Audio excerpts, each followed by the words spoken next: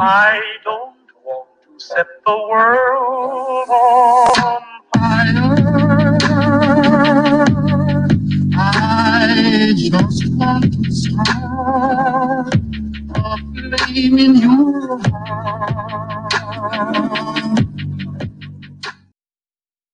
Welcome, everyone, to the Tori Says Show. Simple things like turning on the microphone. Today is September 3rd, 2020. It's actually, for those of you that are that follow Orthodox stuff, I mean, I know this. It's actually St. Phoebe's today, so my little girl's got her name day today, too. So we're going to be doing movie night and cake. This is an incredible type day, and I'll say it like this. Yesterday was extremely productive for a hump day. Very, very productive.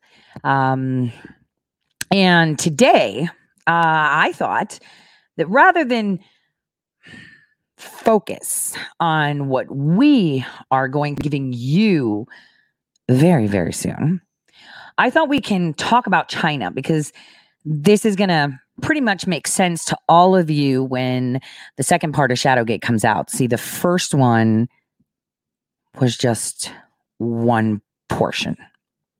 And we saw all of these, I would say, cascade of events. Now, I retweeted this morning my article from 2019, where I claimed that there was a wiretap in the White House and there was no whistleblower. And then, if you notice, months later after that publication, because I really don't know what I'm talking about, suddenly all these records of, getting phone records of all these people manifested.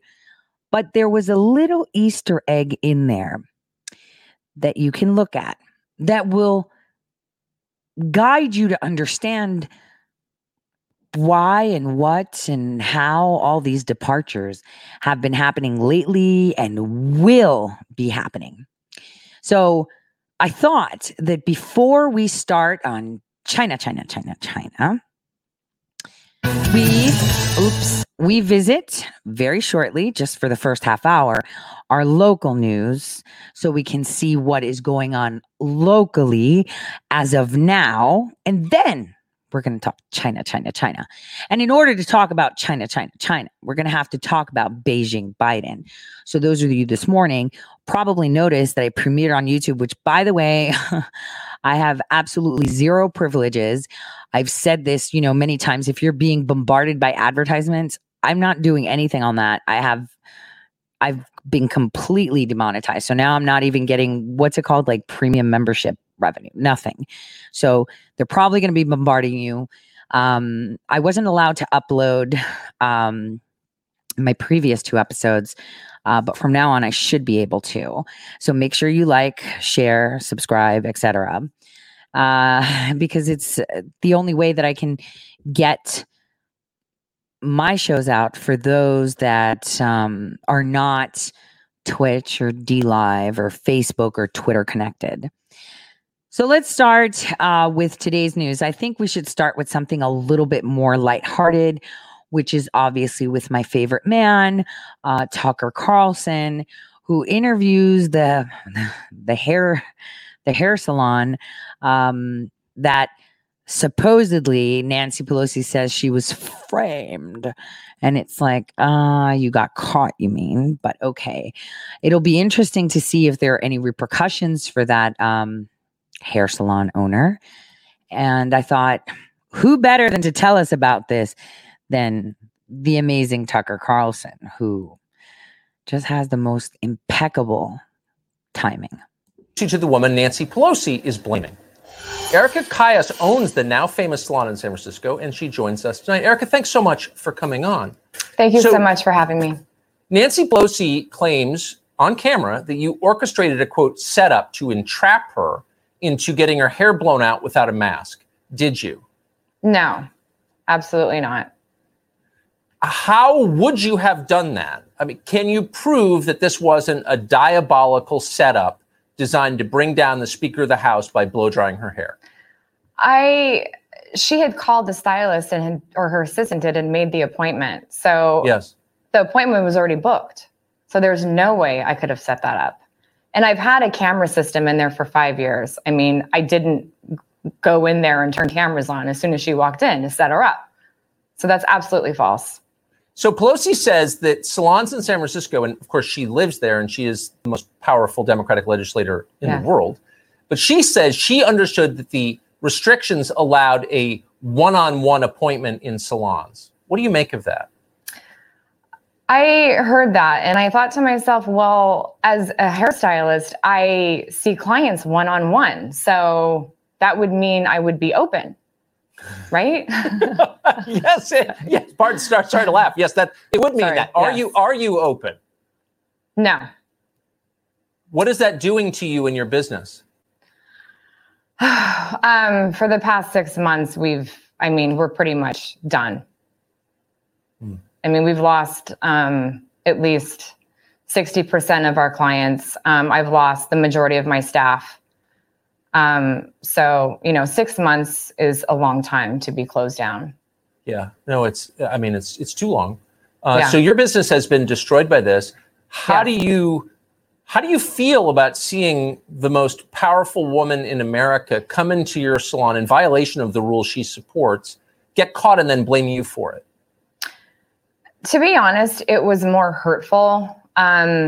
She's been coming in for quite a while. And just to see her come in, and especially not wearing the mask, that's what really got to me. But, this isn't even political. I mean, she's been coming in there. It's the fact that she actually came in and didn't have a mask on. And I just thought about, my staff and people not being able to work and make money and provide for their families. And if she's in there comfortably without a mask and feeling safe, then why are we shut down? Why am I not able to have clients come in?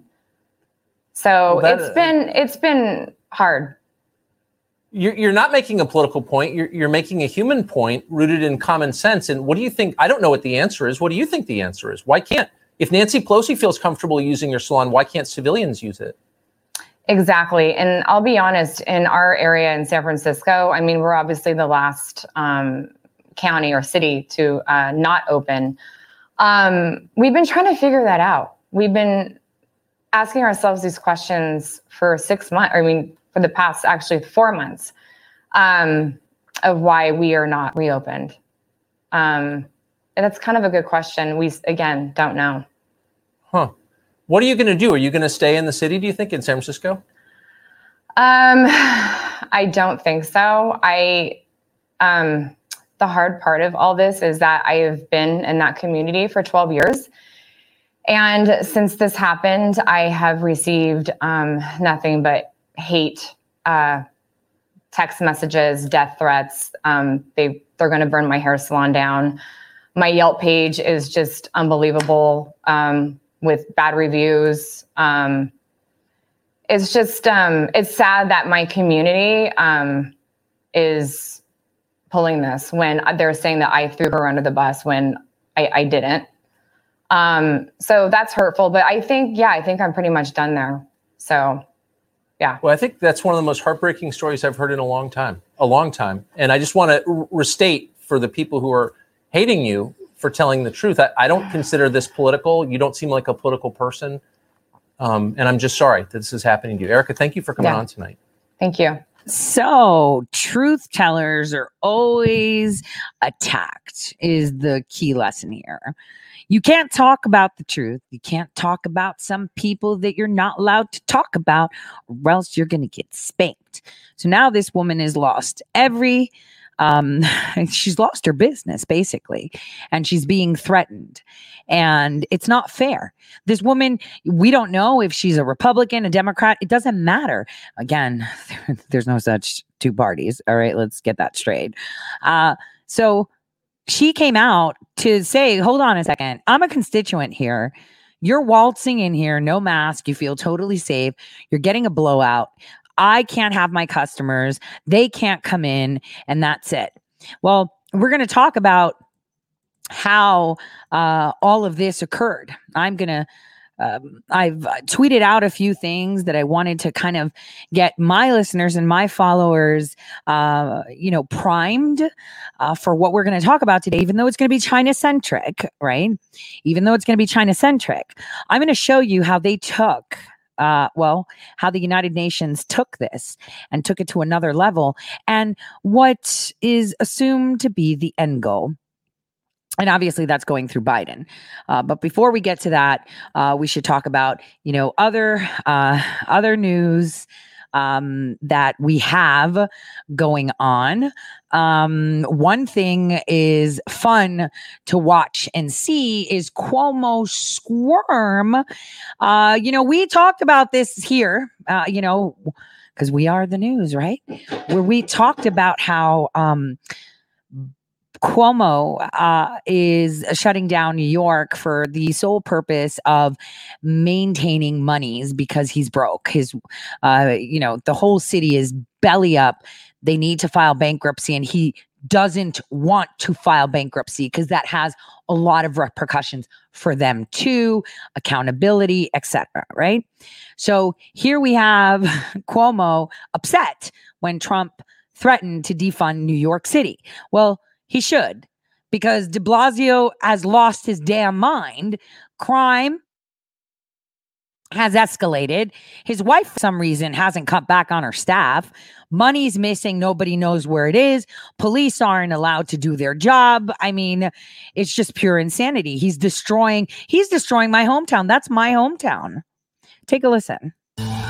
Look, the best thing he did for New York City was leave. Good riddance. Let him go to Florida. Be careful not to get COVID. COVID and... Was that a threat? First of all, President Trump built that city. That's number one. That's disgusting. Number two, be careful you don't get COVID. Is that a threat? And you'll understand by the end of the show what I mean. Pushed New York due to Trump's negligence. He is the cause of COVID in New York. Changed his residence to go to Florida. Why? He can't come back to New York. He can't. He's going to walk down the street in New York. Forget bodyguards. He better have an army if he thinks he's going to walk down the street in New York. No, New Yorkers don't want to have anything to do with him. Sounds like a troll. Sounds like an insane troll that babbles and babbles. And like someone said, we should hang him by his nipple rings. This guy is a clown and he's upset. And you know what? Pull the plug, President Trump. Pull the plug. Make them go belly up. Pull the plug and hold him accountable. Hold him accountable for murder. He murdered people. That was mass murder, sending people with a highly virulent and strange to nursing homes where he killed people. He was sending people to nursing homes that tested positive with COVID with body bags. I wrote an article about that. The New York Post actually posted that, where people were being shipped there and they would send them with body bags and people were mortified. This guy is going to talk smack on our president. All right. And he knows it. Bit of a threat there. Man, Cuomo really tore into the president of the United States last night because the president yesterday suggested through the administration that they may try to figure out how to defund certain cities that are anarchist jurisdictions, places where there is such lawlessness on the streets. Let's bring in Mike Huckabee, Fox News contributor, former Republican presidential candidate, and author of a brand new book on sale right now. It's called The Three C's That Made America Great: Christianity, Capitalism, and the Constitution. Governor, good morning to you. Good morning. Great to be with you guys. Great to have you. Okay, so that was the governor last night, right? All right. We're going to get in the Wayback Machine, Governor. Here is the same guy talking about the same president who 6 months ago, he really kind of liked. Watch. Kudos where kudos are due. And here the vice president and the president responded very quickly. So I want to thank them for that. He has been good in delivering for New York.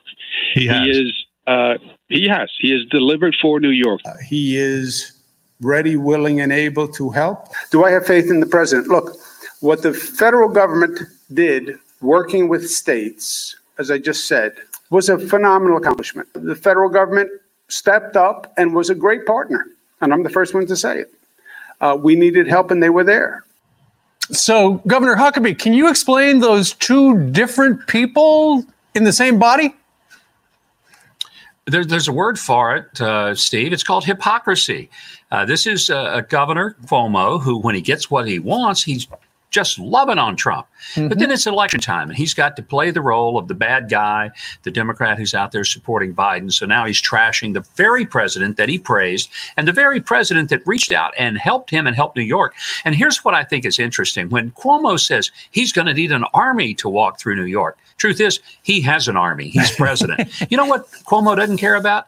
All those innocent elderly people and just single moms who are walking the streets of New York. They need an army to walk through the streets of New York, and they don't have one. Why doesn't he protect them? That's the real story. And all those talk about Trump leaving, Trump ain't the only one leaving New York. Thousands are leaving New York as quick as they can get out of there. The best business in New York right now is the U-Haul business. Get the heck out of there, because nobody wants to live there anymore. And the people that are left are the ones who can't leave. And by the way, if you ask the NYPD, who do they want to guard, the governor or the president? I think I know who they're leaning towards, and that's who they've already endorsed. Number two, it's not safe for anybody to walk the streets of New York, thanks to him and his ridiculous mayor, who could not be lower achieving. Meanwhile, let's talk about your op-ed for a second. You write this: Judge Trump and Biden by their actions on law and order, not their words. What do you mean?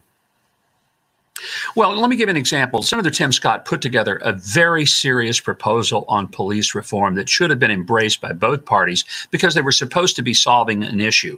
And when the Dems said, well, we want amendments, he said, put them all on there, as many as you want. And they, instead of taking the answer yes, they didn't just take a knee, they took a hike. So they're not serious about this. And that's what I'm saying. If they were serious about reform, if they were serious about law and order, they've had an opportunity to come to the table. Instead, they've taken to the streets. They've burned, they've looted, and they've been silent about that now for months. And only when the polls started reflecting that people are sick and fed up with it, did they start saying, oh, you know something, looting and rioting, they're not a really good thing for America. But it took months to come to that conclusion. Governor, we'd love to hear about your new book that's out now, The 3 C's That Made America Great: Christianity, Capitalism, and Constitution. What can you tell us about it today? Well, there are underpinnings of the United States, and it made our country great. First is the Judeo-Christian understanding that we are individuals. We're not who we are because we're part of a collectivist system. We are who we are because individually God made us, God loves us, God has a purpose for us. And that's an important message that this country was founded on, the idea of individualism, that I'm not stuck where I was started. If I was, I'd be catching chickens down in Hope, Arkansas, living in a rent house where I started. But I'm not. Why? Because there's something about the individual freedom that this country was built on. Capitalism is the idea that I can actually own property. I can pick my own job. I don't have to be, a candle maker because my father was, like Benjamin Franklin's father was. It's why he loved this country. And then the Constitution. What an amazing document. A document that is unlike any other that created the government. And the primary thing of the Constitution is surprising to many people who never studied it. And that is this: the Constitution doesn't tell the people no, it tells the government no. It empowers people and restrains and restricts the government. That is a unique kind of policy and document for a government to live under. And we are blessed to be in the United States. And I talk about why. And all three are in jeopardy. And maybe on the ballot November 3rd. I'm really tired about all these books being pushed. I mean, all right, everybody wants to write. I actually, I had a plan. Obviously, making plans doesn't always pan out. My plan was that in 2017, late 2017, I did negotiate, and then I just killed it. So the plan was that by 2018, I would have written another book. I have written others. And that would have helped me just sit down and focus on what you're going to understand is the end game here with this infodemic. And it's quite shocking how things how things don't pan out when you make plans, especially when it's plans to obliterate very nefarious activities. And you're going to get it today. You're going to understand a lot of that today. So next in the news, we have, the Portland mayor who should have already been arrested, in my opinion, my humble opinion. He should have been arrested already. And how he's coming into clashes with Antifa. And remember, I am very, very happy to see that the mainstream media is now talking a bit of truth. But you have to understand that I don't want to say this so affirmatively, but these people have no interest of the people. These journalists are not helping the people. They are working against the people. And when the media is controlled by the government, and I might say not this administration, so it would be the fourth unelected branch of government. And they are pushing propaganda that is not the administration's. Ergo, according to the NDAA, would be considered what? An enemy of the state propaganda. Let's get that clear. So if it was the Trump administration pushing propaganda, and that is legalized through the changes that were made with the Smith-Mundt Act, that would be considered legally okay. But if the propaganda that we see on CNN, MSNBC, Fox, OAN, all of them, pundits, social media, YouTube, Twitter, Facebook, everywhere. Now, if propaganda being pushed there is going against the administration, then in more loose terms, it can be considered what? An enemy of the state, and it could be foreign influence that is doing this. You get where I'm going with this. So here we are. The Portland mayor is facing off with an Antifa. I mean, he's an Antifa supporter too. But take a listen to this news clip. It's so weird. A self-proclaimed supporter of Antifa. Mayor Tom Wheeler failing to avoid a runoff with Sarah Iannarone. Portland Attorney James Buechel says if she wins, it will mean more violence in the city. He joins us now. James, this is not an exaggeration. These are her exact words. She writes as follows back in January 2019, to those who say Antifa are violent thugs, I am not a violent thug, and I am Antifa. I'm Antifa because the red hats are coming after brown and black people, after Jews, after queer and trans people, and more. If she somehow won, what would that mean for Portland as it tries to recover over what has happened there over the last 3 months? I think it would mean we have another one of these leaders who's even more wrapped up in these narratives of oppression and injustice, and how any opposing views are a form of violence, and it's associated with disorder, and the disorder would get worse. This is news that came out yesterday, KATU, which is a news outlet there in Portland, that apparently her campaign was warned over campaign finance violations, her failing to disclose the top sources of her campaign funding. Her campaign said it stemmed from a donation that it refunded. What do you make of that? Well, the laws are pretty complex, so I don't know the details of that. But there's a lot of mysterious money moving around, and it wouldn't surprise me at all if some of it is sloshing into her campaign. All right. Let's switch topics now for a moment. There is an interesting thing going on throughout Oregon and quite frankly, throughout other states in our union. Oregon State Police now federally deputized as part of the Portland protest response. From a legal perspective, will this mean that this will make up, let's say, for liberal DAs who fail to charge these rioters because these rioters can now be charged federally? It will and it won't, in the sense that now there can be federal charges, and it'll be under the federal system and under the control of the U.S. attorney. The problem here in Oregon is that the U.S. attorney is pretty liberal too. Okay. Can I ask you, generally speaking here for a second, and talking about the potential of having someone who is self-proclaimed to be a member of Antifa being elected to, office in not only Portland, but any city across the country, with everything that we're seeing happening right now across our country, with the violence, with the looting, with the rioting? What type of message does that send, and what type of precedent do you think it sets? Well, it sends a message that an element is coming into power that is completely intolerant of any other views and has a very radical, if not sort of Marxist revolutionary approach to wanting to change America. And that's necessarily going to cause conflict because a lot of people don't want to go down that road.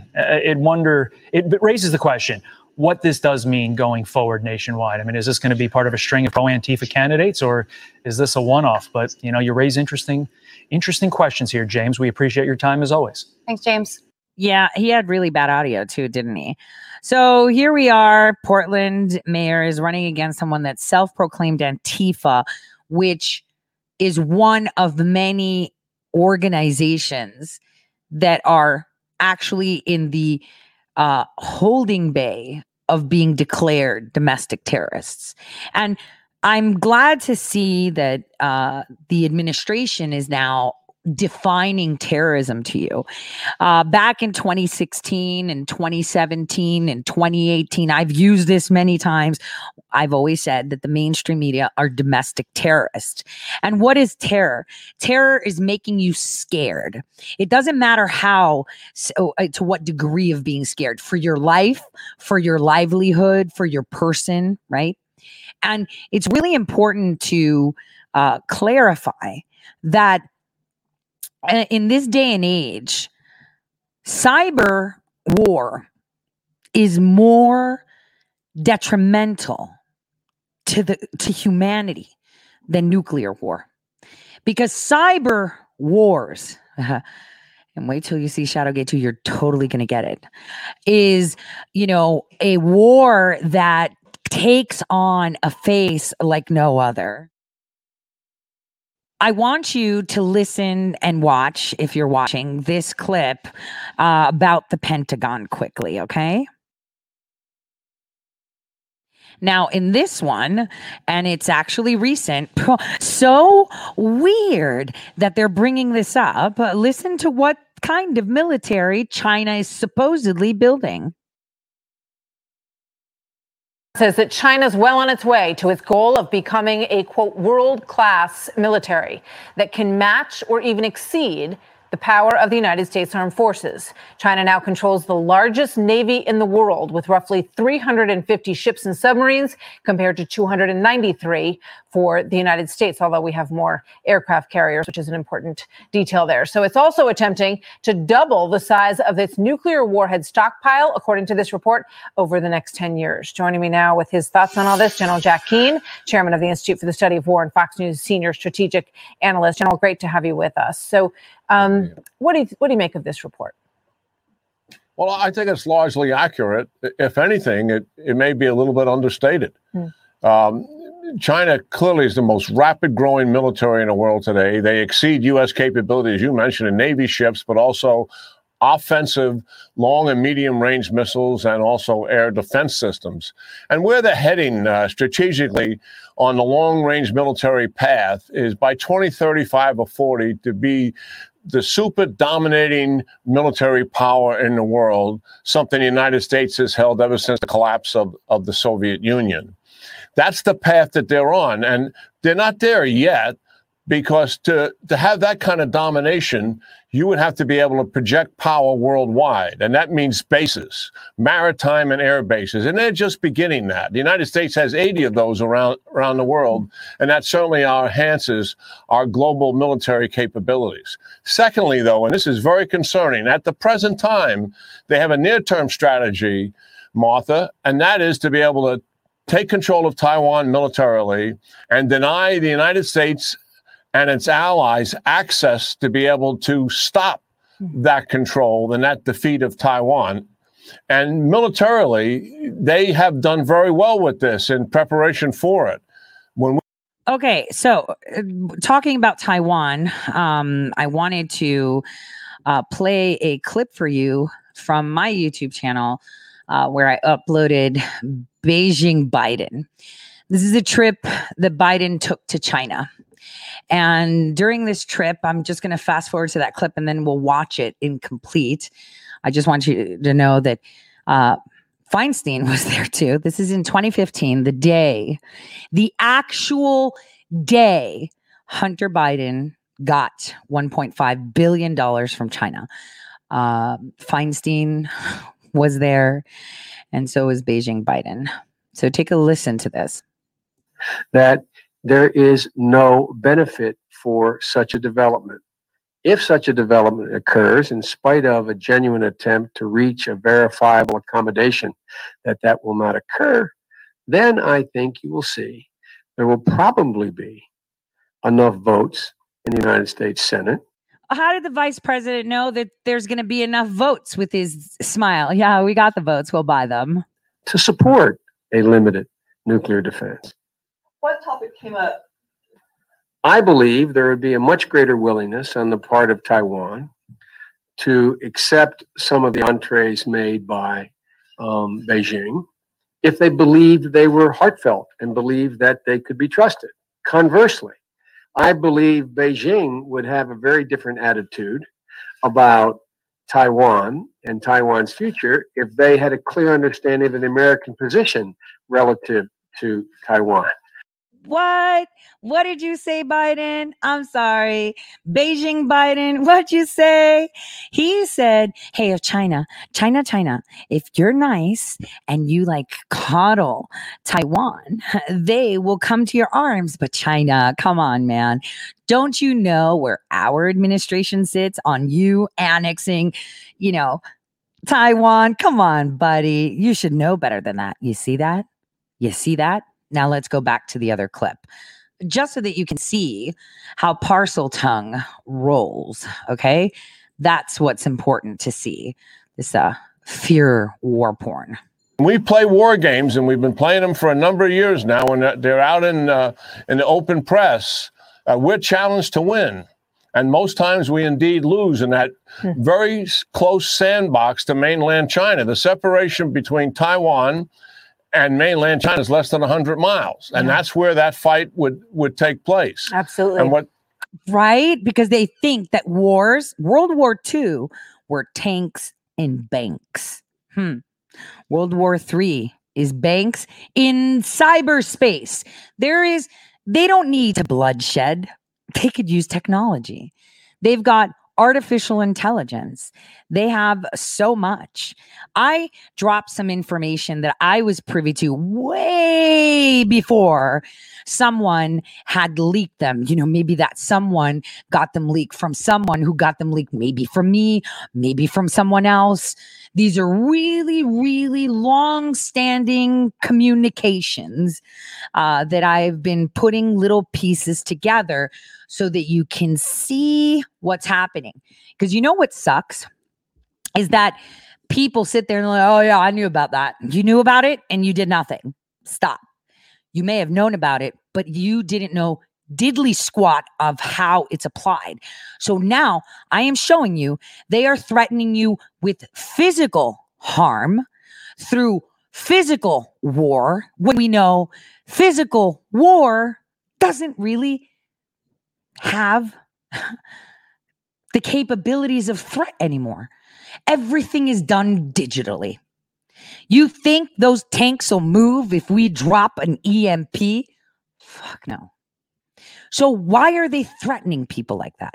Why are they telling, oh, these tanks are gonna come?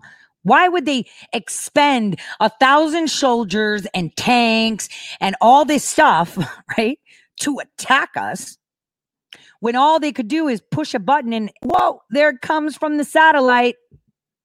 Are you kidding? Who's buying this? Because if you're buying this, you're still not awake to understand what the real war is. It has nothing to do. So stop. It's not this. But here is how they're misdirecting your attention. Look at all of these. I mean, honestly, we've seen productions like that before with all these tanks and missiles and parades. Please, can you see the misdirection? Do you really think they're going to have that? How many times have we talked about the START agreement? How many times have we talked about missiles, nukes being in space? How many times have we talked about AI warfare? That is how they do it. Oh, and biological warfare. We'll get to that because that is where it gets really interesting. Really interesting, because when you find out the end game of what the WHO did and for who, right? Even though we say it's China, it's because we invented China and China was supposed to be the core. They're misdirecting your attention to say, oh my gosh, they're like buying weapons. They got tanks. Well, they got to ship those tanks over here first. That's number one. Oh my gosh, they're going to take over Taiwan. Okay, not America. And we'll stand by Taiwan because they've been trying to do that for a while. So the question you should be saying is, why are they showing us tanks? We know that era has gone. So what's really going on here? This is going to be very interesting today. So the Chinese are able to take out all of our bases and keep our Navy at bay where they can't use their missiles as well as their aircraft against that fight to assist the Taiwanese. That is their current strategy. Yeah, because we don't have Space Force. That's how we annihilated that terrorist. But, you know, this expert knows best. You need to focus on the choo-choos, the tanks, the missiles, and the ships. You know, forget the fact that we have Space Force. And it is a sound one. It's what we refer to in military circles as asymmetric strategy, focused on a very specific threat in a very specific place. So one of the things that came up in the interview that Attorney General Bill Barr did today with Wolf Blitzer at CNN was he was asked, you know, who presents the bigger election threat? Because we know that the military aspect of this is just one aspect. They try to infiltrate our elections. They try to expand their influence all through Africa and other places around the world. But this is what the Attorney General said. Watch this. Russia, China, and Iran. Which is the most assertive, the most aggressive in this area? I believe it's China. Which one? China. China more than Russia right now? Yes. Why do you say that? Because I've seen the intelligence. That's what I've concluded. What's your reaction to that? Yeah, he's absolutely right. It used to be Russia, but China, there used to be Russia. Cyber espionage program is hard to get your head around the scale of it. Actually, that's a lie, and we're going to talk about that. There's not tens of thousands involved in it. There's hundreds of thousands involved in this commitment every single day, penetrating the United States at every capability we have and function in this country to steal intelligence, to steal technology. Director Wray of the FBI said that the majority of his counterintelligence investigations, that means against a foreign threat penetrating the United States, the overwhelming majority are China. So we shouldn't be surprised that China would have the same intent with our elections. Yeah. He said, which was pretty shocking, he said, we on average open up a new case against China every 10 hours in this country. It's a massive threat, but it doesn't mean they're going to be successful. And I don't think they will be. It's not a massive threat because if they shoot anything from China, we can intercept it. They've done it already, and we did that. We have Space Force. So why are they telling you, hey, focus here? And not where. Well, I'm going to take you to that where so you get it. The Russians tried very hard again in 2018, and they didn't succeed. And the Chinese, if they try, they're not going to succeed either because we fight back using cyber offensive technology, which the president had admitted to a few weeks ago. Well, and hopefully, we, as you say, we get better and better at this all the time, and we have to be on our toes. I think China is going to be a major issue in these debates. We just learned today who the moderators for these debates are going to be, and we look forward to them. Chris Wallace. Yeah, Chris Wallace is going to be part of those debates. Let me tell you something, guys. These people hate America. These two people that you saw on the screen are getting money kicked back from organizations. Well, we only brought up one conglomerate, okay? Oh my God, I'm going to have to make you wait. But I want you to think, what if you're a spectator? You know, I am, Millie and I were talking yesterday and we were like, we should sell popcorn because you're going to realize how you are sitting, getting attacked by stray bullets per se, right? Stray live fire. Okay. And you're just stuck in the middle while there's another war going on. So I want you to realize that for every war, there's two sides. Shadowgate attacked one side. I'm just going to leave you that hint.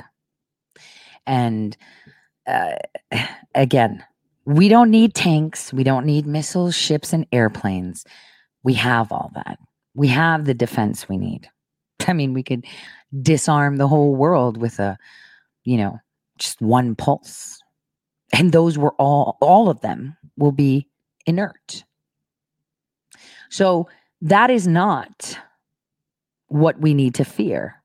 I mean, it's good to have our eyes on it. Don't get that wrong.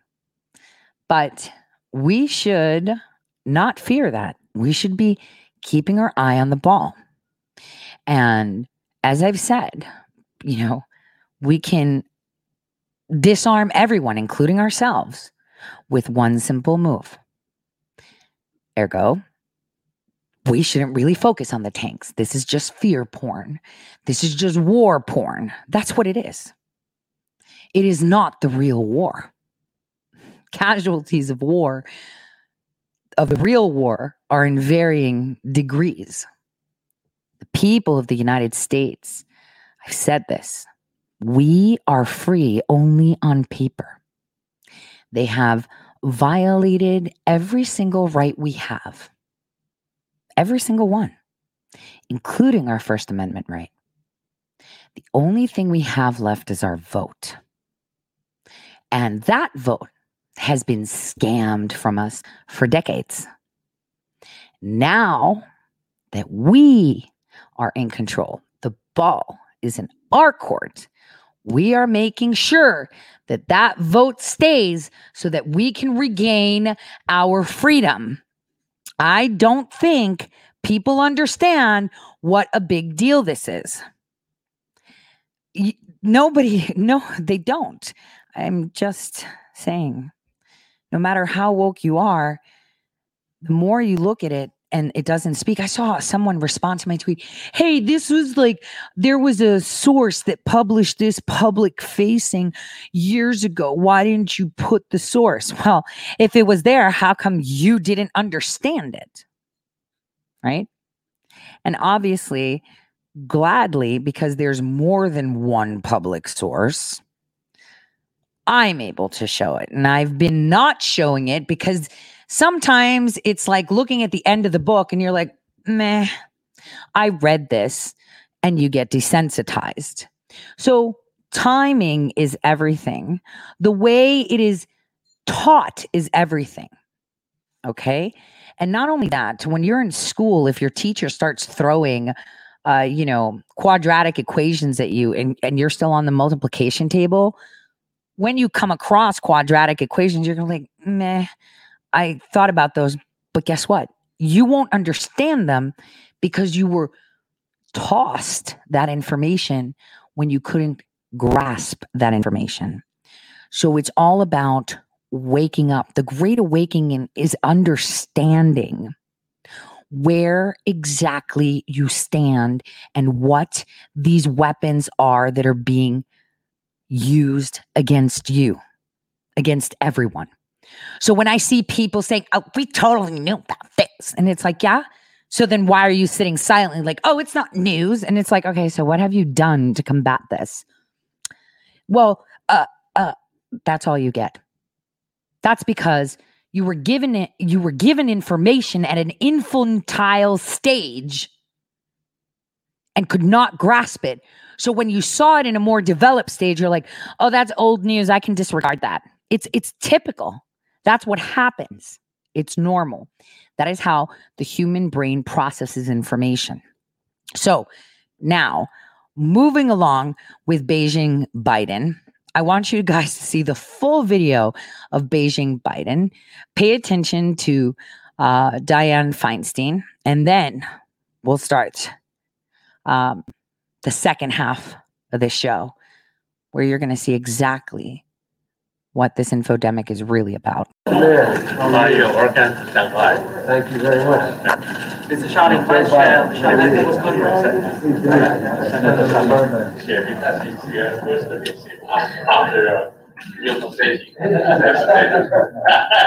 Next time you see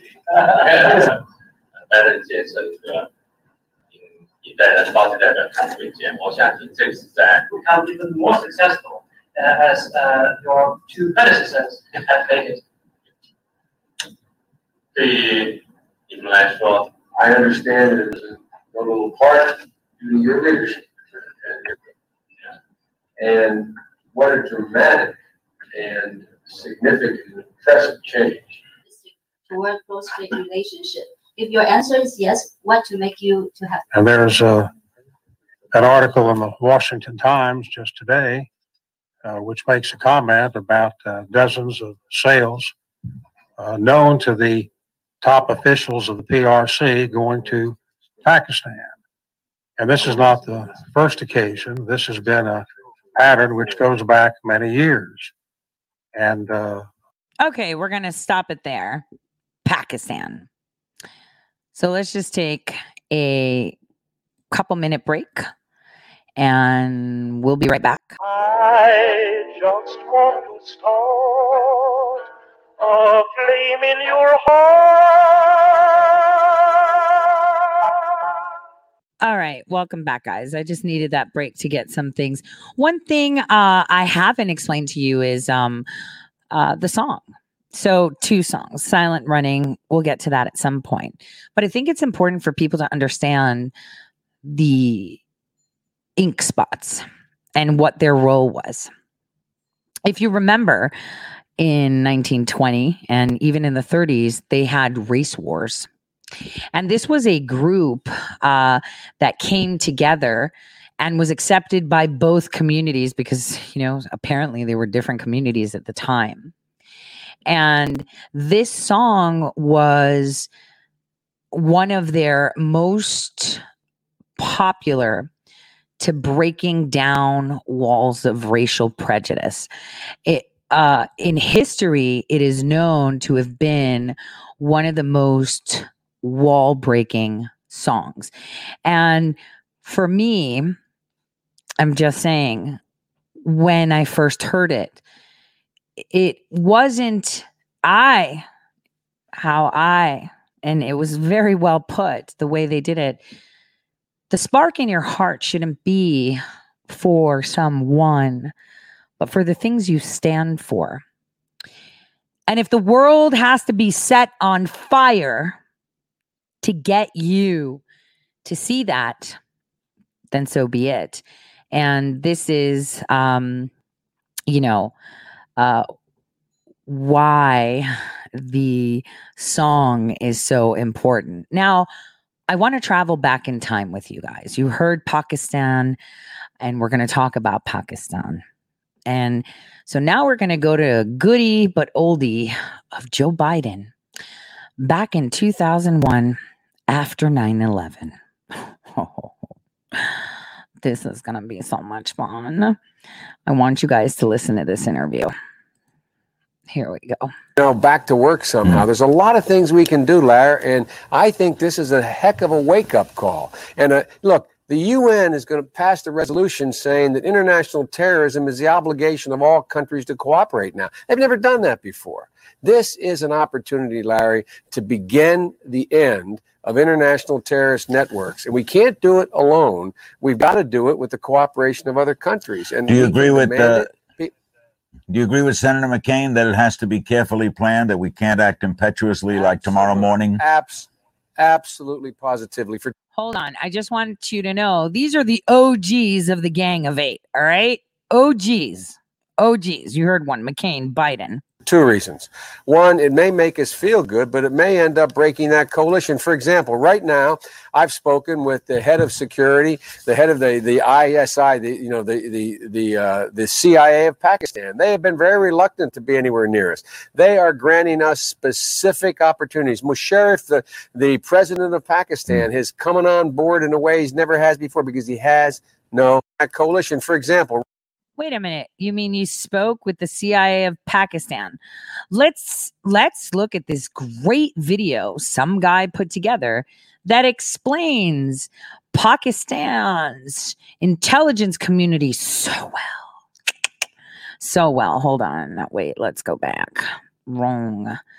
Here we go. Let's find, this is a really good one. I was like, oh, I have to talk about the ISI. Oh, ISI, ISIS, ISI, ISIS. Damn those word plays. Take a listen to this guy's incredible video. Let me see. His channel is FTD Facts. Pretty great video here. 11 surprising facts about ISI. So listen to this. Cyprus Intelligence, also known as the ISI for short, was formed on January 1st, 1948. The agency is made up of military officers and personnel from Pakistan's armed forces. Pakistan's powerful intelligence agency ISI is among the most active intelligence enterprise and covert direct action forces in the world. It is part of the Pakistani army, but it operates generally beyond the control of the Pakistani government as a whole.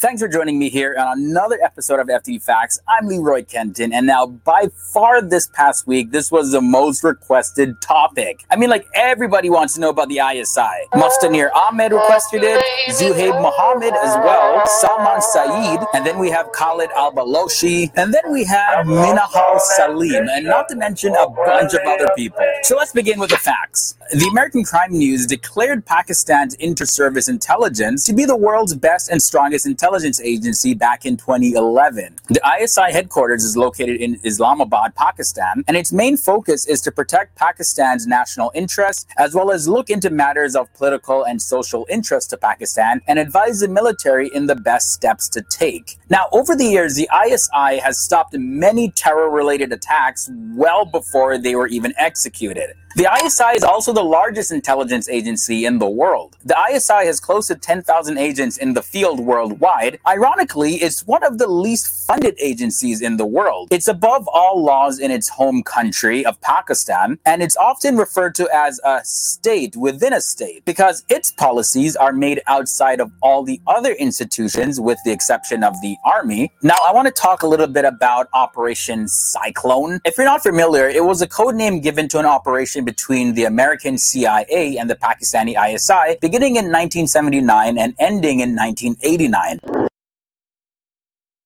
Trip down memory lane, we talked about this. See, this is how I deliver information. Now, for those of you that have heard those episodes, I told you about the Russian jihad. Remember that? The Russian jihad, where the Taliban were taken on and Osama bin Laden at that time, not Osama bin Laden at the time, you know, spelling, words, wordplay, ISI, ISIS. The Al-Qaeda political group was radicalized to get Russia. Remember that?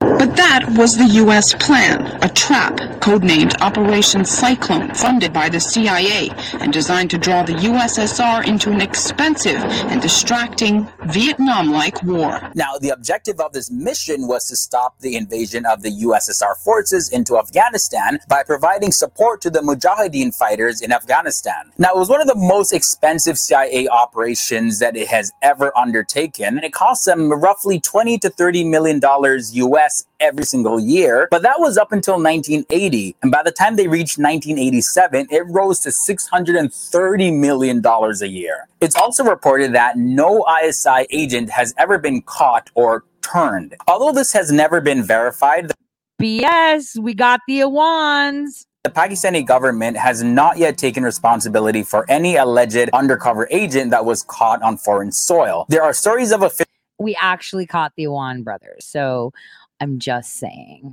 Officials like squadron leader Khalid Khwaja that were arrested on Pakistani soil for conspiracy against the state. But it seems like the ISI has been very good at insulating themselves from any direct involvement in any of the covert operations that they have supposedly orchestrated. If this is true, that's very impressive. The ISI have also played very crucial roles in arresting members of Al-Qaeda as well as the Taliban. Even though most Western TV shows and movies show the ISI in some kind of negative light, where they're possibly shown collaborating with terrorists, the ISI actually have worked very close with the CIA in bringing down crucial targets and officials of the Taliban and the Al-Qaeda all across the world. ISI is a very professional organization in my experience over the years. I have a lot of respect for them.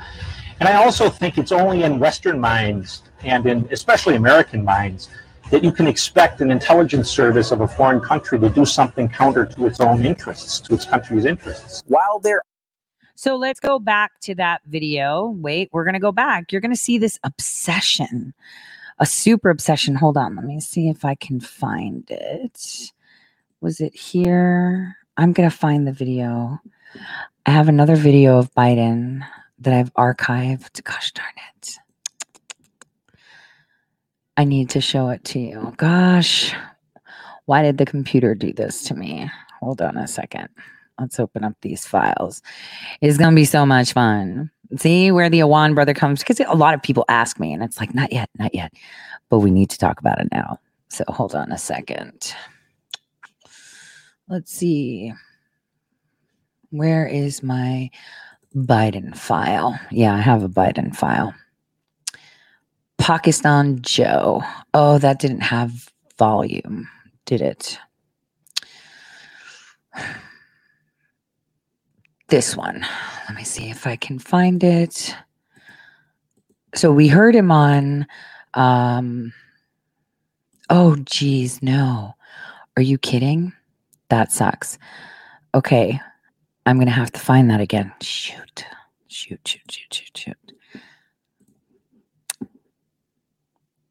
That darn. Okay. I've got this, guys. Give me one moment. I'm going to find this. One moment. This is going to be so interesting for you to watch. Where is it? It's where he was with Charlie Rose. Give me a second. Welcome to the broadcast. Hold on. I found the video. You're going to see how obsessed in 2001 Biden was. Biden of Delaware. With Senator, Pakistan. thank you for coming. Happy to be here, Charlie. Tell me what you think the Congress might do in response to this tragedy. Well, I think the first thing it's going to do, Charlie, is continue to fully support the president. He has incredible assets available to him to move against the perpetrators of these incredible acts of terrorism.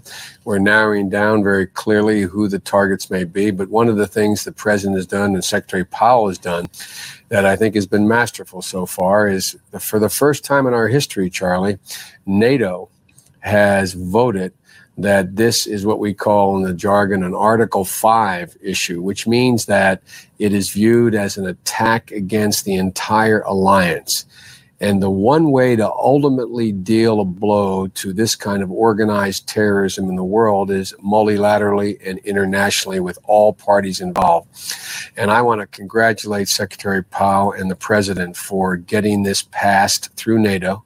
They're working very closely with moderate Arab states, the Chinese and the Russians, to build a consensus that when we strike, we not only strike ourselves. If we need, we will strike alone. But when we strike back, we will strike with the world behind us and literally with the possibility of other forces behind us.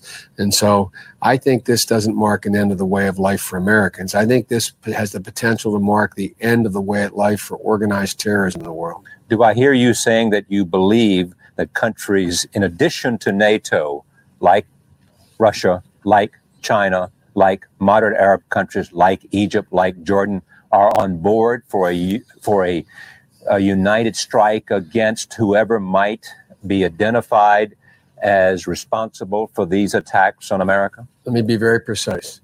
NATO is on board if it is shown, and I think we'll be able to show, that this was an attack from beyond our shores, that is organized by, it wasn't a domestic terrorist action, which I think we'll be able to show with some clarity relatively soon. Number one.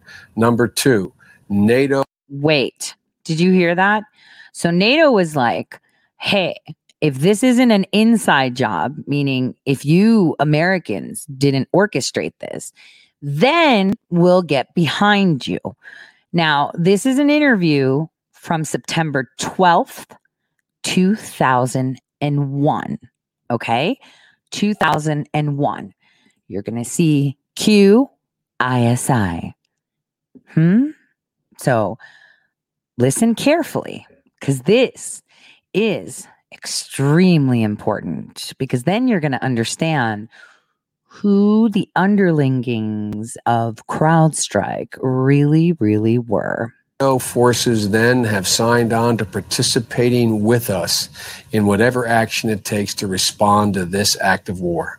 Number three, it is very important, if that does occur, that we have the minimum, the concurrence of and the support, if not in troops, the support of Putin in Russia and the Chinese, as well as the moderate Arab states, because then the message sent from that point on, Charlie, around the world is any nation who harbors these kind of networks and organizations not only has to face the West, but is a pariah in the rest of the world as well. That would be the single most significant step that will have ever occurred in dealing with network terrorism. We're never going to stop the guy who straps dynamite to his body and walks into a restaurant to implode himself, but we can stop this kind of network that is obviously sophisticated and obviously needed to practice, obviously has camps, obviously has undertaken this for a long time. So this clearly means, as the president has suggested, that any country who harbors people who commit these kinds of acts should be held as responsible as the people who do the acts. Absolutely. I remember being on your show a year and a half ago, Charlie, and we talked about sovereignty. And I remember you asking me at the time, did I think we had the right to just unilaterally react against a country that had harbored someone? And at that time, remember, there were attacks being taken place on Afghanistan. And I said to you at the time that I think the world has changed so that a nation forfeits its sovereignty when it... Wait a minute. Are you paying attention to the lingo? He's talking about Afghanistan. He's talking about 1998. I've told you about Afghanistan, 1998. If you go to Global Security Group, you're going to see that we started in 1998. You're going to see exactly what I've been telling you over almost the past 3 years, step by step, because you are going to realize that the curtain has been pulled. Now, even though we've pulled the curtain, and everybody thinks that all these governments work. Their intelligence community, everything. You're going to see that ISI is really just a bunch of private contractors too. But for who is the question you should be asking yourself. It harbors terrorists or treats terrorists with kindness and or cover. And I think that this is beginning to be, there's the possibility, it's not done yet. It's not done yet. And if it doesn't get done, we're not going to wait for multilateral response to this. We have many assets that we're fully capable of responding, and we will. But there is the potential to build for the first time, Charlie, a consensus where you take this notion of international terrorism out of the geopolitical dynamic, where, for example, the Russians have to be thinking, does it make sense for me to continue to fund a program for long-range missiles in Iran? The Chinese have to begin to question their own judgment about their relationship with Pakistan and so on, because I can't believe that the Chinese leadership and the Russian leadership could not picture that aircraft flying into a building in Moscow or a large tower in Hong Kong, Shanghai, or Beijing. They understand that this is not something that is controllable, and they're viewing it more like nation states than they are like people playing dominoes or playing chess with what they view to be as their strategic opponents. There is a consensus growing here, and my hope And my expectation is that Secretary Powell will continue to be able to pursue this at the United Nations, as well as with the European Union, to begin to build this kind of consensus. In the meantime, I want to make it clear, in the meantime, the president need not wait. The president need not take anything off the table in terms of response to the action that has been taken against us if he feels he is able to clearly and unambiguously act in a way that will produce a result. But I think there's a real opportunity here, Charlie. And again, I conclude my point where I began it, and that is people are talking about this changes the way of life for Americans. If we change our way of life, they've won. We should not change our way of life. I view this as the end, the beginning of the end of the ability of organized terrorist groups and large cells to be able to get the cover and succor of other nations and only be opposed by the West. You think this is the start of a serious war against terrorism? I believe it is, and God willing it will be. And again, I want to compliment Secretary Powell for what I consider to be an extraordinarily deft move in being able to get NATO to take on, for the first time in NATO's history, this is the first time it's ever been done. How close, based on what you know, is the administration to having a provable case against an identifiable person, group of people responsible for these actions? As you know, the detail that's classified, Charlie, but I don't think I'm violating any secrecy here by saying very close to being able to make an overwhelming case, a case that would meet the standard that NATO set up, which is if it is determined.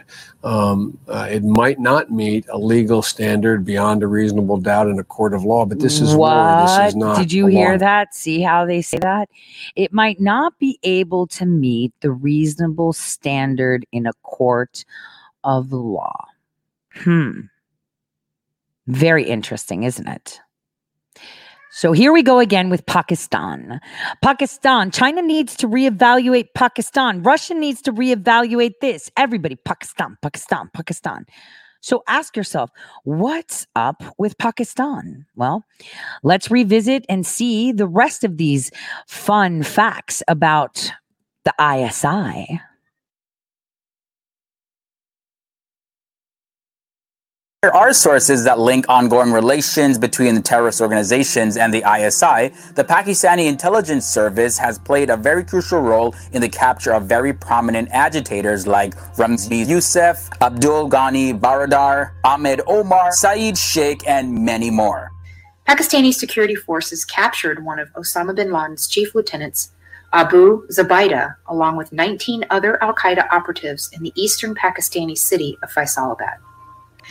The ISI arrested September 11 mastermind Khalid Sheikh Mohammed. Going further, the ISI and the Pakistani military have worked effectively with the United States to continue pursuing the remnants of al-Qaeda, and following 9/11, Pakistan stationed 80,000 troops in the troubled province of Waziristan near the Afghan border in order to help break the back of the al-Qaeda network.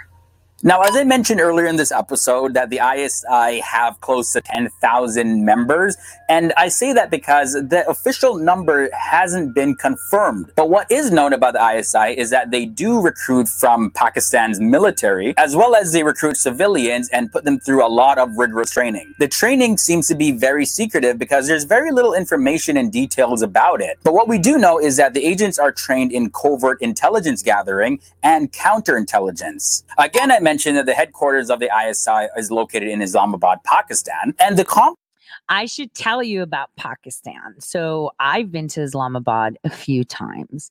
Now, I can tell you that the Awan brothers have actually concluded training. Usually this training is being held in the mountains of Afghanistan, out in Uzbekistan, China, as well as Pakistan. So Pakistan is very, very important. We've got Pakistan and China so busy. See, I've been telling you about the Awan brothers and how they, I didn't say much. I just said they played a very key role in Seth Rich's boxing and determination. They are very, very good. Because if you think the terrorists that you see on your TV flying banners, the kids with the guns, the ones that strap the vests, those are the losers. Those are the body bags. This organization, ISI, ISIS, I mean, come on. They're not even creative. Okay. They're not even creative. You know, when you see who trains them with your money, your federal tax dollars, that's going to be Shadowgate, the number three. Number three. Because you first have to see 1 and 2. And then number 3. A lot of people think they know a lot about the Awan brothers. They have no idea because ISI, ISIS, one in the same. And how do they say it in Urdu? Chup chup, yara. So listen carefully. This was such an excellent find, this video. Incredible. The complex consists of various low-rising buildings separated by lawns and fountains. Declan Walsh, a journalist at The Guardian, he says that the entrance is suitably discreet, no sign, just a plainclothes officer packing a pistol. Walsh also said that the complex resembles a well-funded private university and that the buildings are neatly tended. Moving on now to Operation Tupac. Yeah, you heard that correctly, but it has nothing to do with the American rapper. June 16, 1971, Mama gave birth to a hell-raising heavenly son. Operation Tupac was the name of a 3-part operation that was designed to secretly support the militants of Kashmir. It was partly started by Pakistan's president Zia-ul-Haq back in 1988, and the name comes from Tupac Amaru II, which is the 18th century prince who led the War of Liberation in Peru against the Spanish rule. The ISI is currently engaged in covertly supporting the Kashmiri militants. Stop. Let's just take a pause right here. So ever since President Trump has taken office, have we seen tensions escalating in that area? Have we seen the strangulation that Russia has been putting on Pakistan? Have we seen Imran Khan and Modi coming together chit about Kashmir?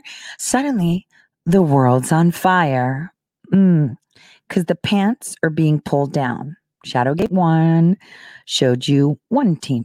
Shadowgate 2 shows you another team. Shadowgate 3 will show you exactly who is who. I mean, you'd be able to draw conclusions. So let's just say this episode of Tori Says is walking you through to understand China in their fight against the Indian authorities in Kashmir. This is because the militants in Kashmir are fighting to be independent from India and become part of Pakistan. Of course, for Pakistan, the overwhelming obsession is India. Another thing I want to highlight is the Kargil War. The Kargil War was back in 1999. The line of control between India and Pakistan is probably one of the most inhospitable places in the world. Hold on. Remember when I told you, just on a random, do you remember the time when missiles were being flown between India and Pakistan in the 90s and everyone's like, what the hell is going on? This is it. This was the time that Bill Clinton's administration put a chokehold on them and made them fall in line, if that's the right word to use or statement.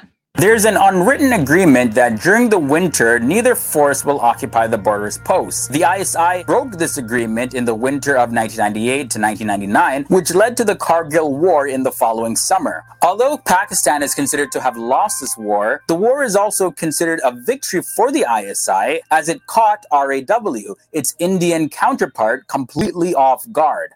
India had no clue about the infiltration until they were informed about unknown strangers occupying Indian posts.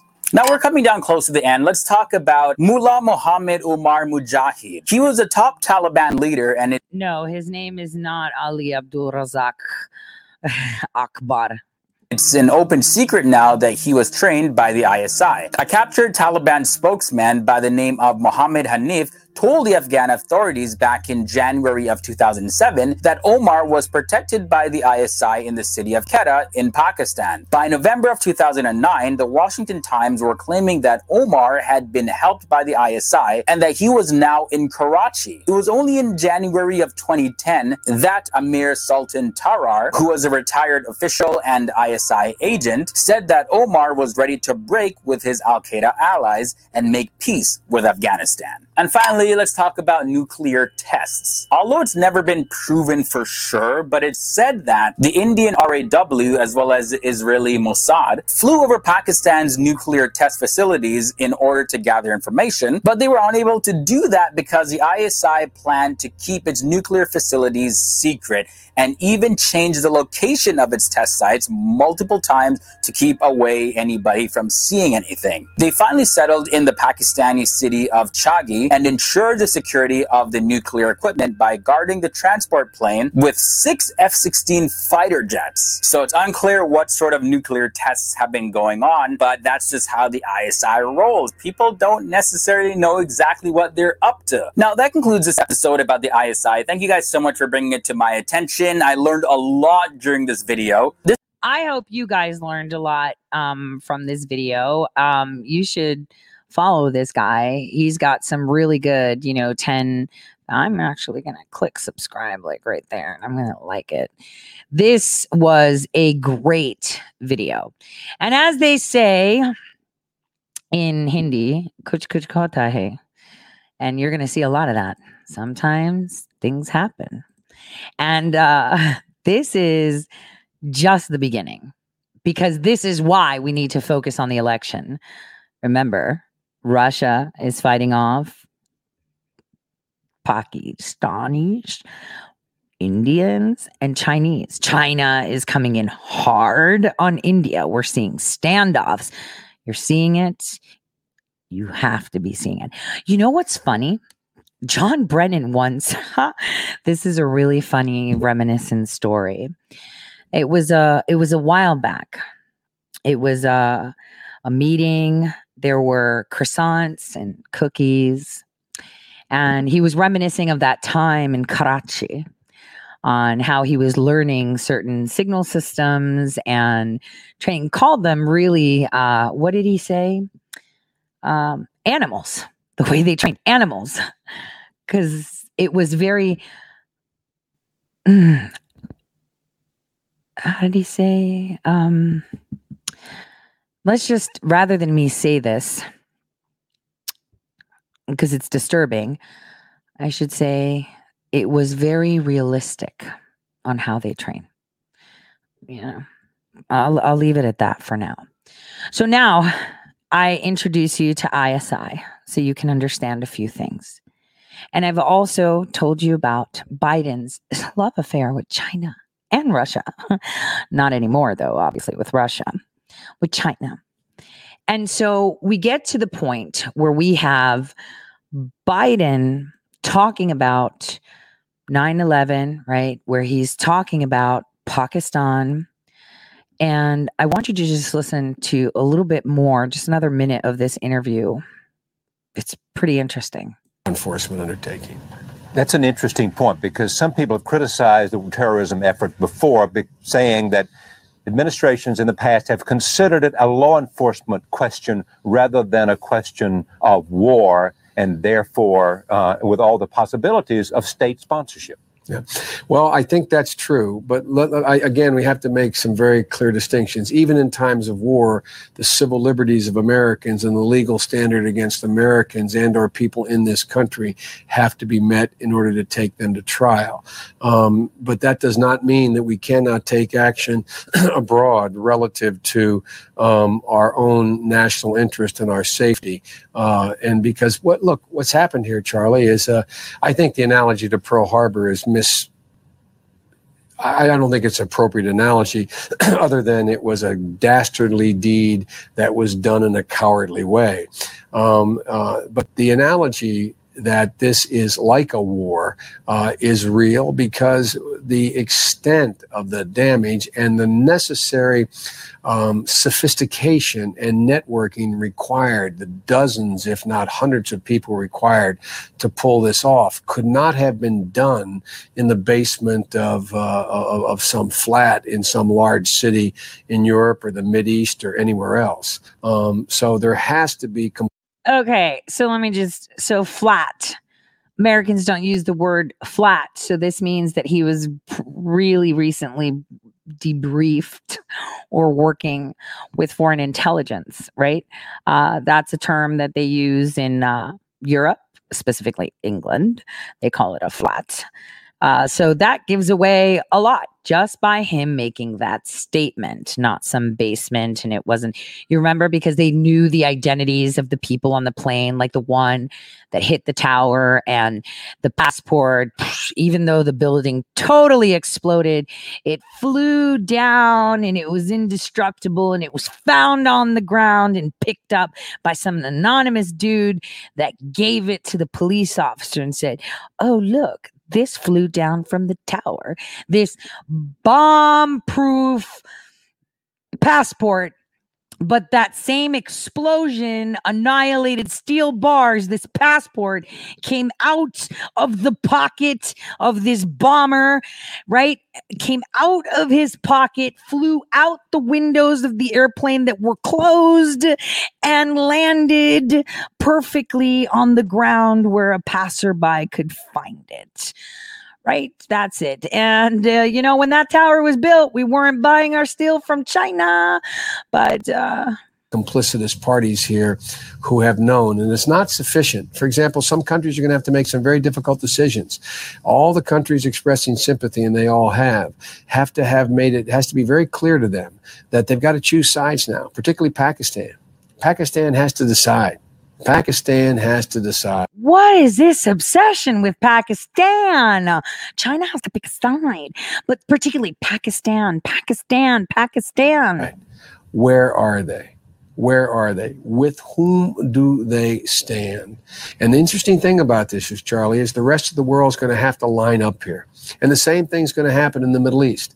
Arafat has to understand, if he thinks he can continue to engage in not bringing this kind of activity on a smaller scale to a halt, or at least attempting to, in the West Bank, he is sadly mistaken about where the sympathies of the West and the American people, and quite frankly, I think the world are. And so I think this is a god-awful way to present that, but we've been presented with the possibility of a larger resolution here. That does not in any way give solace. I know I've lost a wife, I've lost a child. I hope you're listening to this, okay? This is a really important interview. This is from September 12th, 2001, okay, where Joe Biden is talking about Pakistan, okay, and calling out Pakistan live on international television. I know this is just Charlie Rose, but our buildings had just been taken down, the day before by airplanes. So everyone was watching. So think, we have Biden talking about Pakistan in 2001. And he also talked about Pakistan in 2015. And everyone's always talking about Pakistan. So the question you have to ask yourself is, what the heck is going on here? Why is Pakistan so important? What is the importance of Pakistan is the question that many people should be questioning too. I mean, the links we have to Pakistan are, oh yeah, that's right, the Awan brothers. So this is just one of many of these odd happenstance occurrences that are happening. Take a listen to the rest of this interview. Let me pull up my video. It's quite interesting. because here's where he continues. But again, he spoke. This is him in 2001, still bumbling. There's actual video of him like not well. Think Pakistan. How many of them are in your corner shops? This is how they train them, guys. How are you going to find them? I don't know. We should ask. I mean, did you ever hear the word Pakistan and 9/11, maybe an involvement? Right? You paying attention now? Of what it's like to get that phone call. I have some small notion of that.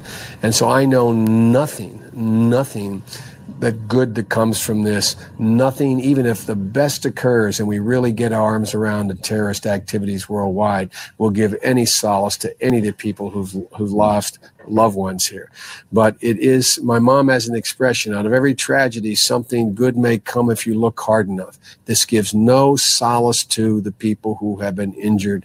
And right now, it probably Americans are listening to me saying, Biden, why aren't you just talking about the anger you feel? I feel incredible anger about what's happened, but I also feel that this is an opportunity, if we do it correctly, and I like the way Powell's going about this, that we may very well do something very, very good. Your assistants are saying to my colleagues that you have to go, because I got to get two questions in. Sure. Do you believe that Osama bin Laden and his associates are responsible for these attacks?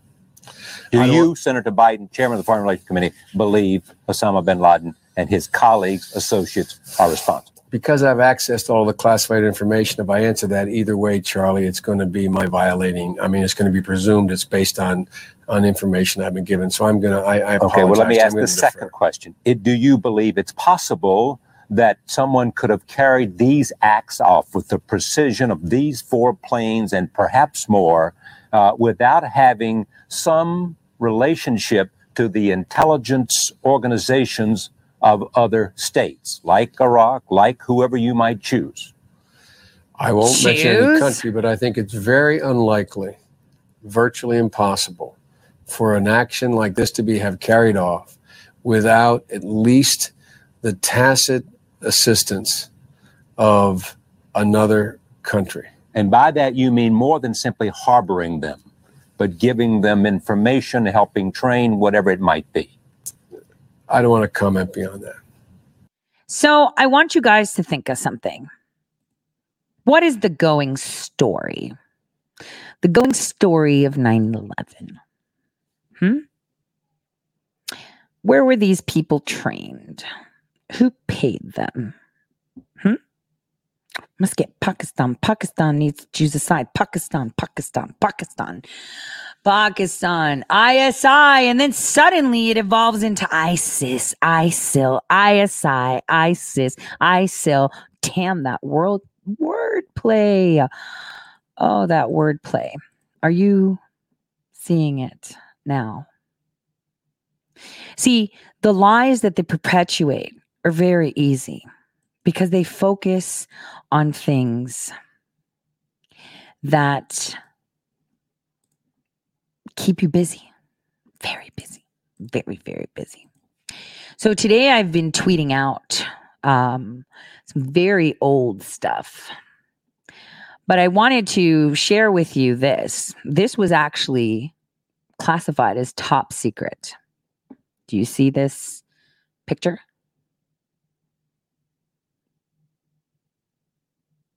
This was considered top secret. That's pretty bizarre. Cornfields and storms. Do you see it? It says top secret relative to USA Five Eyes. And I've shared only a few. I can't blow it up anymore. It's on my Twitter.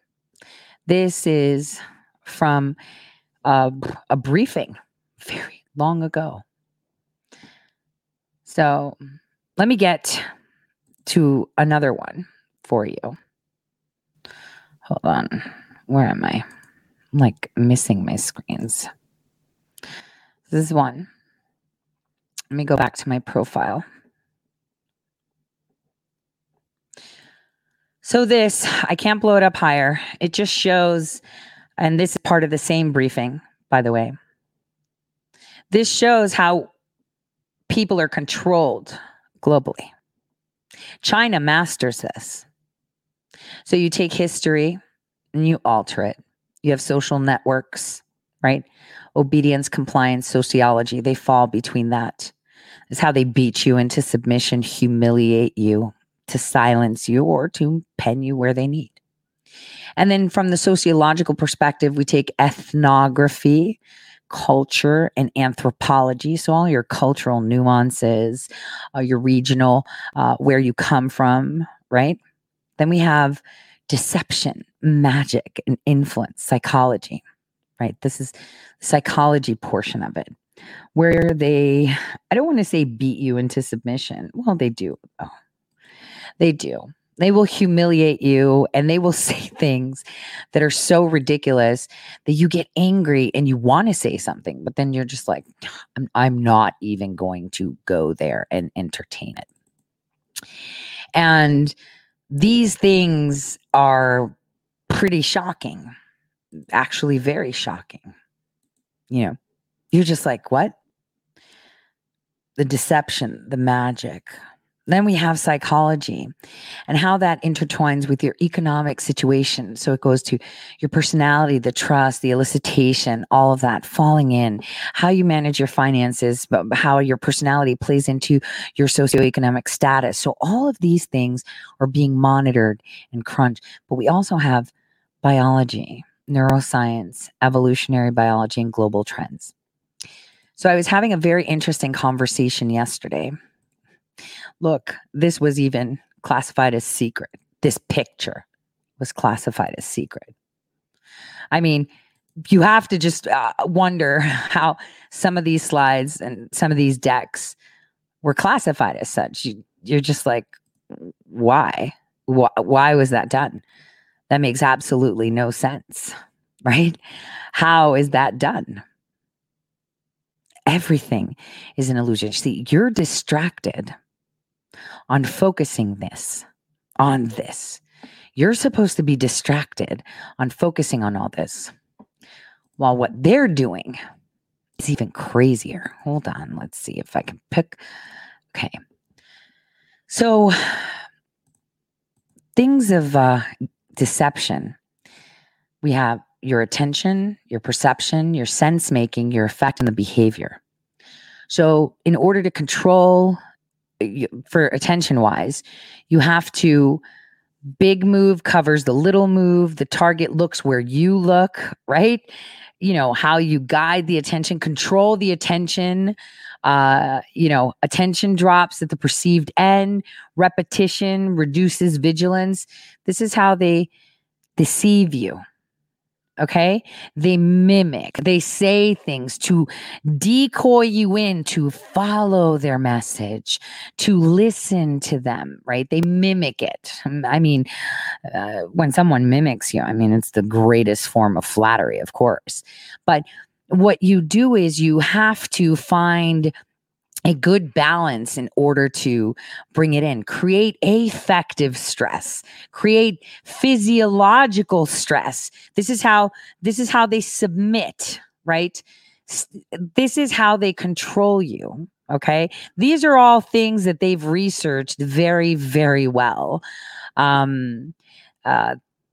This is how they disrupt movements. Oh, when a company, you want to discredit it, you say that it leaked confidential information to companies, the press, via blogs. They will create news agencies, blogs, personas just to do that.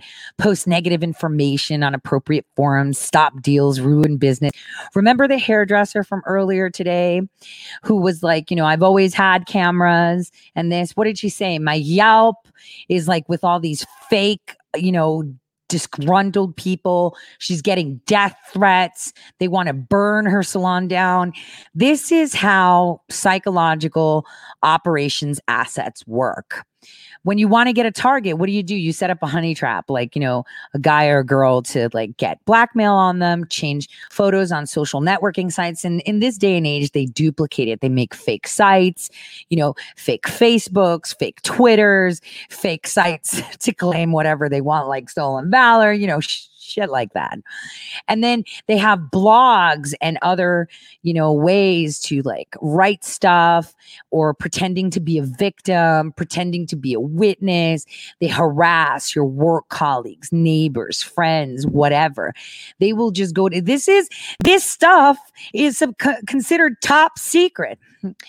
One of the biggest playbooks in PSYOPs was actually written by ISI. Right? ISI. So you have to understand that these are the actual jihadis. See, that term is so overused. It's so bad. But these are the actual terrorists. Okay, these are terrorists. And cyber war,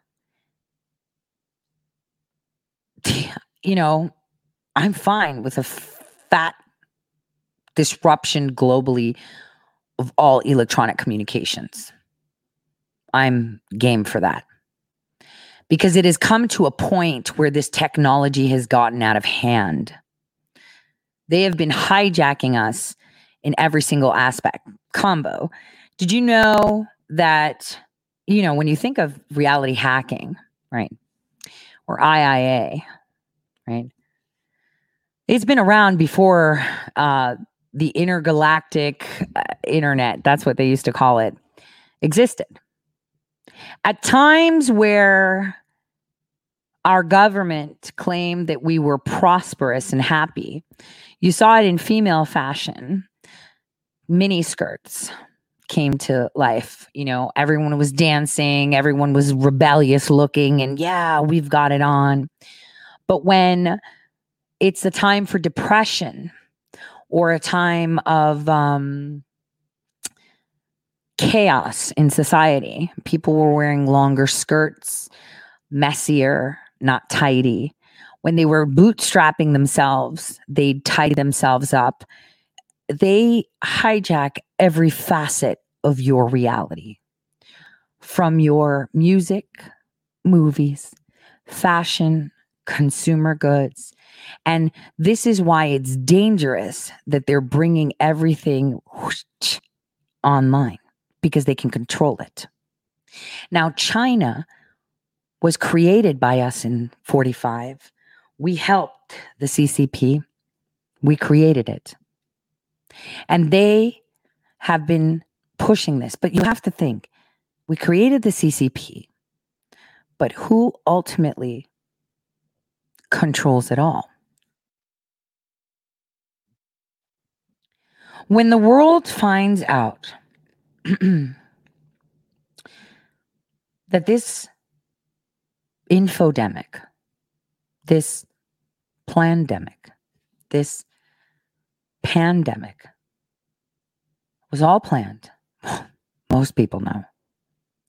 But it was amplified by deploying global PSYOPs that originated from China. Let me explain to you how that happened. As the news spread about this virus, the media did exactly what you would think. They would silence the news.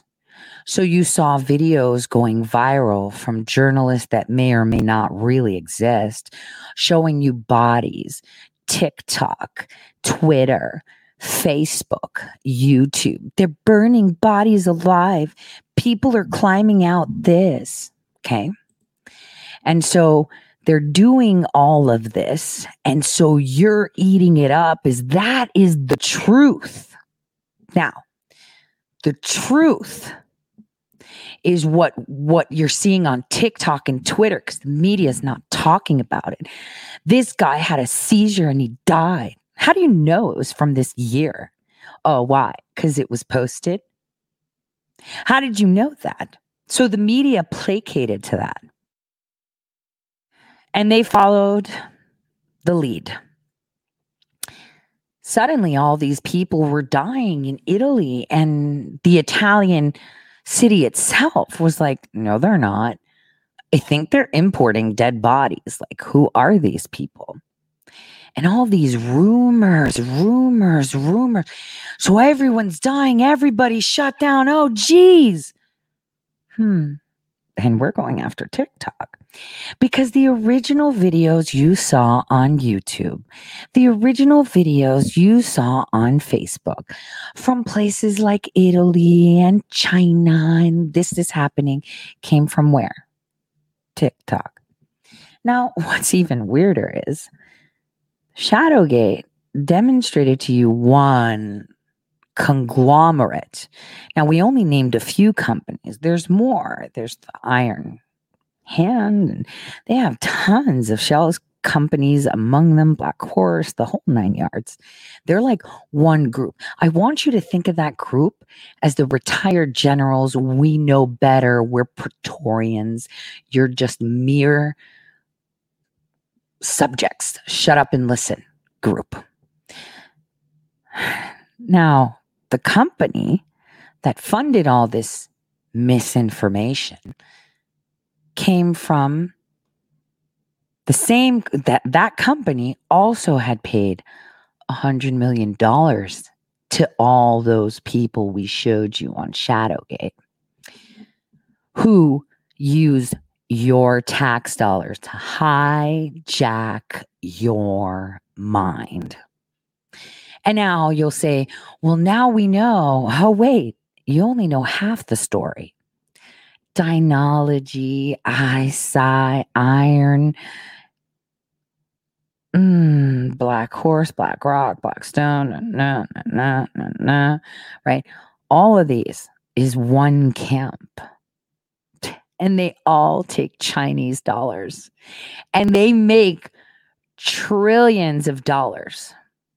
They not only conduct covert operation, non-covert operations, intelligence operations within the United States, but they also conduct them on foreign soil, and they are hired by foreign nations to do the same. And that's one camp. And then there's another camp, and you're stuck in the middle. Now, it's quite interesting because there is one common factor to both, that both camps serve the same source.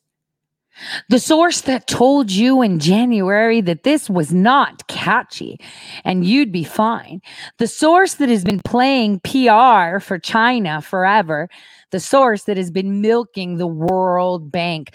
The source that has been working with both camps, both sides. For every war, there's two sides. You've seen one side and you will soon see the other, and you are in the middle. But at the tip of it, those two battle to use your money to hijack the shit out of you. So you don't know what's real and what's not, because you don't.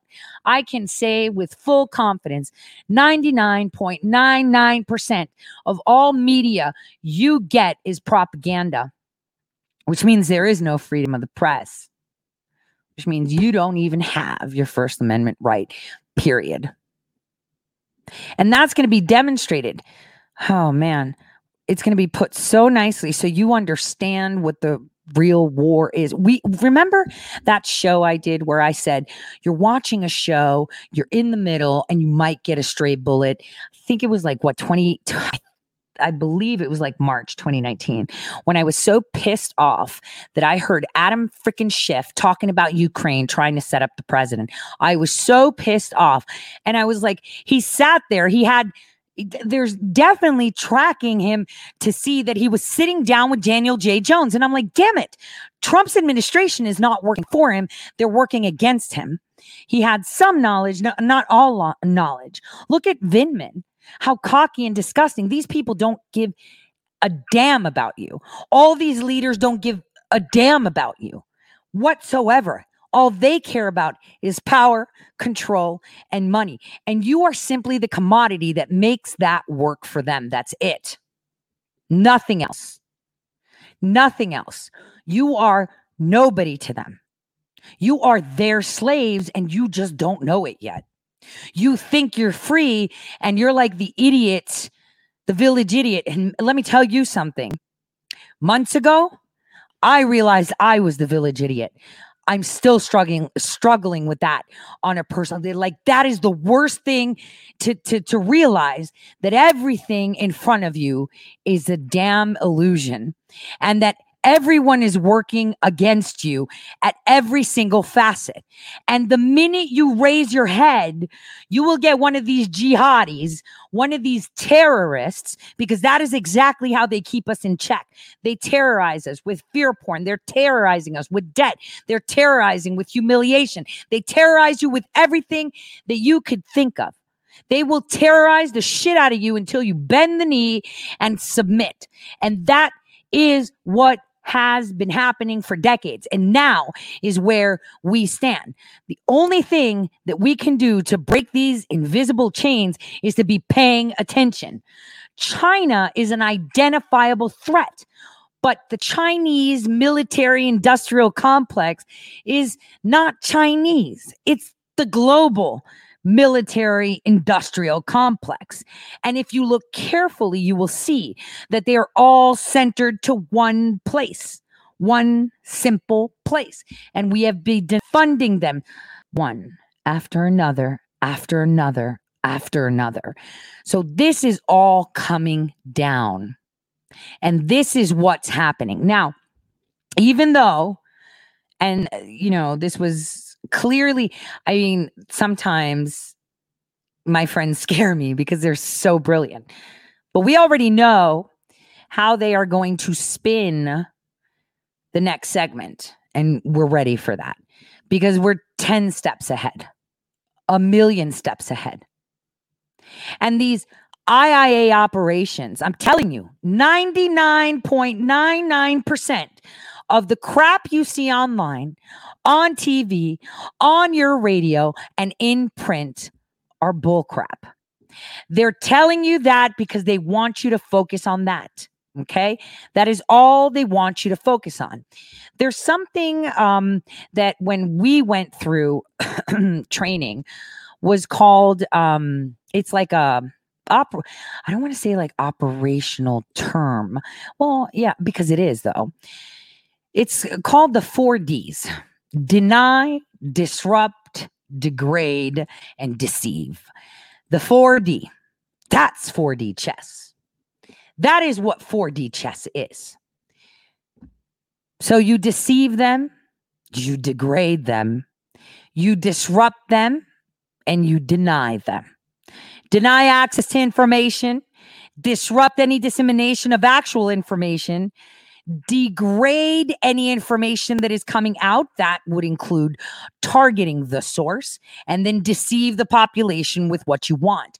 So when we see this happening in our cyberspace, the whole purpose of this is so that it can come out into, say it, the real world. And when it spills into the real world, 4D chess becomes 5D chess, because that's where you're destroyed. So they'll deceive you. They will disrupt you. They will deny you. Degrade, deceive, deny, disrupt. And then comes D5, destroy. That is how they do it. So for years, they've been on air and tweeting. I have been taking the attention to, hey, why don't you focus on your gut? That's the 4Ds, 5Ds. So we've got D4, right? They'll deceive you, right? They will disrupt your information, right? And after they disrupt, they will deny, and then they will degrade, humiliate, degrade. D4. D5 is destroy. Because that's when it spills out from the cyberspace into reality. And now you can't stop it. This is how a perfect influence operation happens. They'll say, and that's how it happens. And wait a minute, I think I have a slide for that. And this is, oh gosh, I have a slide for the effects of how we use it, and I can't share it right now. Damn it. But there's a slide talking about D4. D5 is the outcome. Okay, so after they've deceived you, they've degraded you, they've denied you, right? They've done all of these nicely D's and they've disrupted you. It then translates into the real world and they destroy you. And the destruction is not so much a physical destruction. It's your mind. They don't care if you live or die. They prefer you alive because they want to hijack your mind. That's it. These puppeteers want to hijack the way you think, the way you talk, the way you walk, what you consider credible, what you don't, what you believe in, what you don't. That's the way it is. This is how they operate. And you know what they fear the most? Those that are impervious to D4. Because the rule of thumb in the intelligence, the actual intelligence community is, if you can't take them down solid with all options of D4, and you know that kind of means you're not getting D5, it means that you're going to be the victim of D5, not your target. So if you can't implement these, then you're done. And so what they are most concerned with is you waking up. And this is where this song tells you about it.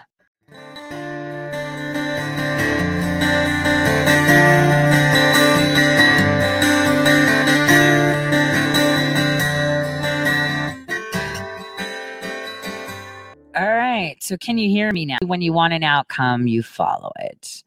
So how do you follow it? You follow the plan. There's always a plan. So they deny what you say. They degrade the information you talk about. They disrupt the dissemination that you are distributing. Then they deceive the population. And then comes the final blow. They destroy. And they're not trying to destroy your life because they need you. You are the fire. So maybe setting the world on fire is exactly how you can fuel it. That's the key here. Setting the world on fire to fuel it. And I'm going to tell you something. That president is by himself, standing in the middle of a war that you do not see, trying to ricochet all those stray bullets. And anyone, there was a cartoon graphic that was going around in 2016 where it showed heads underground. And it showed one person lifting their head above ground and a lawnmower coming for it. That's how you get your D4s. D4 to get D5. And so by setting fires within, you spark a revolution where people all rise up at once to avoid the destruction. And you know, it's like, have you ever seen Indian scriptures where they're talking about the gods in the sky fighting these titans? Well, I want you to picture that, but with corporations. And they're all fighting over you. But they don't care about you. They care about themselves. And then there's always that one center who. It's pretty interesting. So on that note, I am going to bid you guys goodbye, and I will see you tomorrow, same time, same place, and I will try to upload this to YouTube. So stay feisty. I don't set the world on fire. I just want to start a flame in your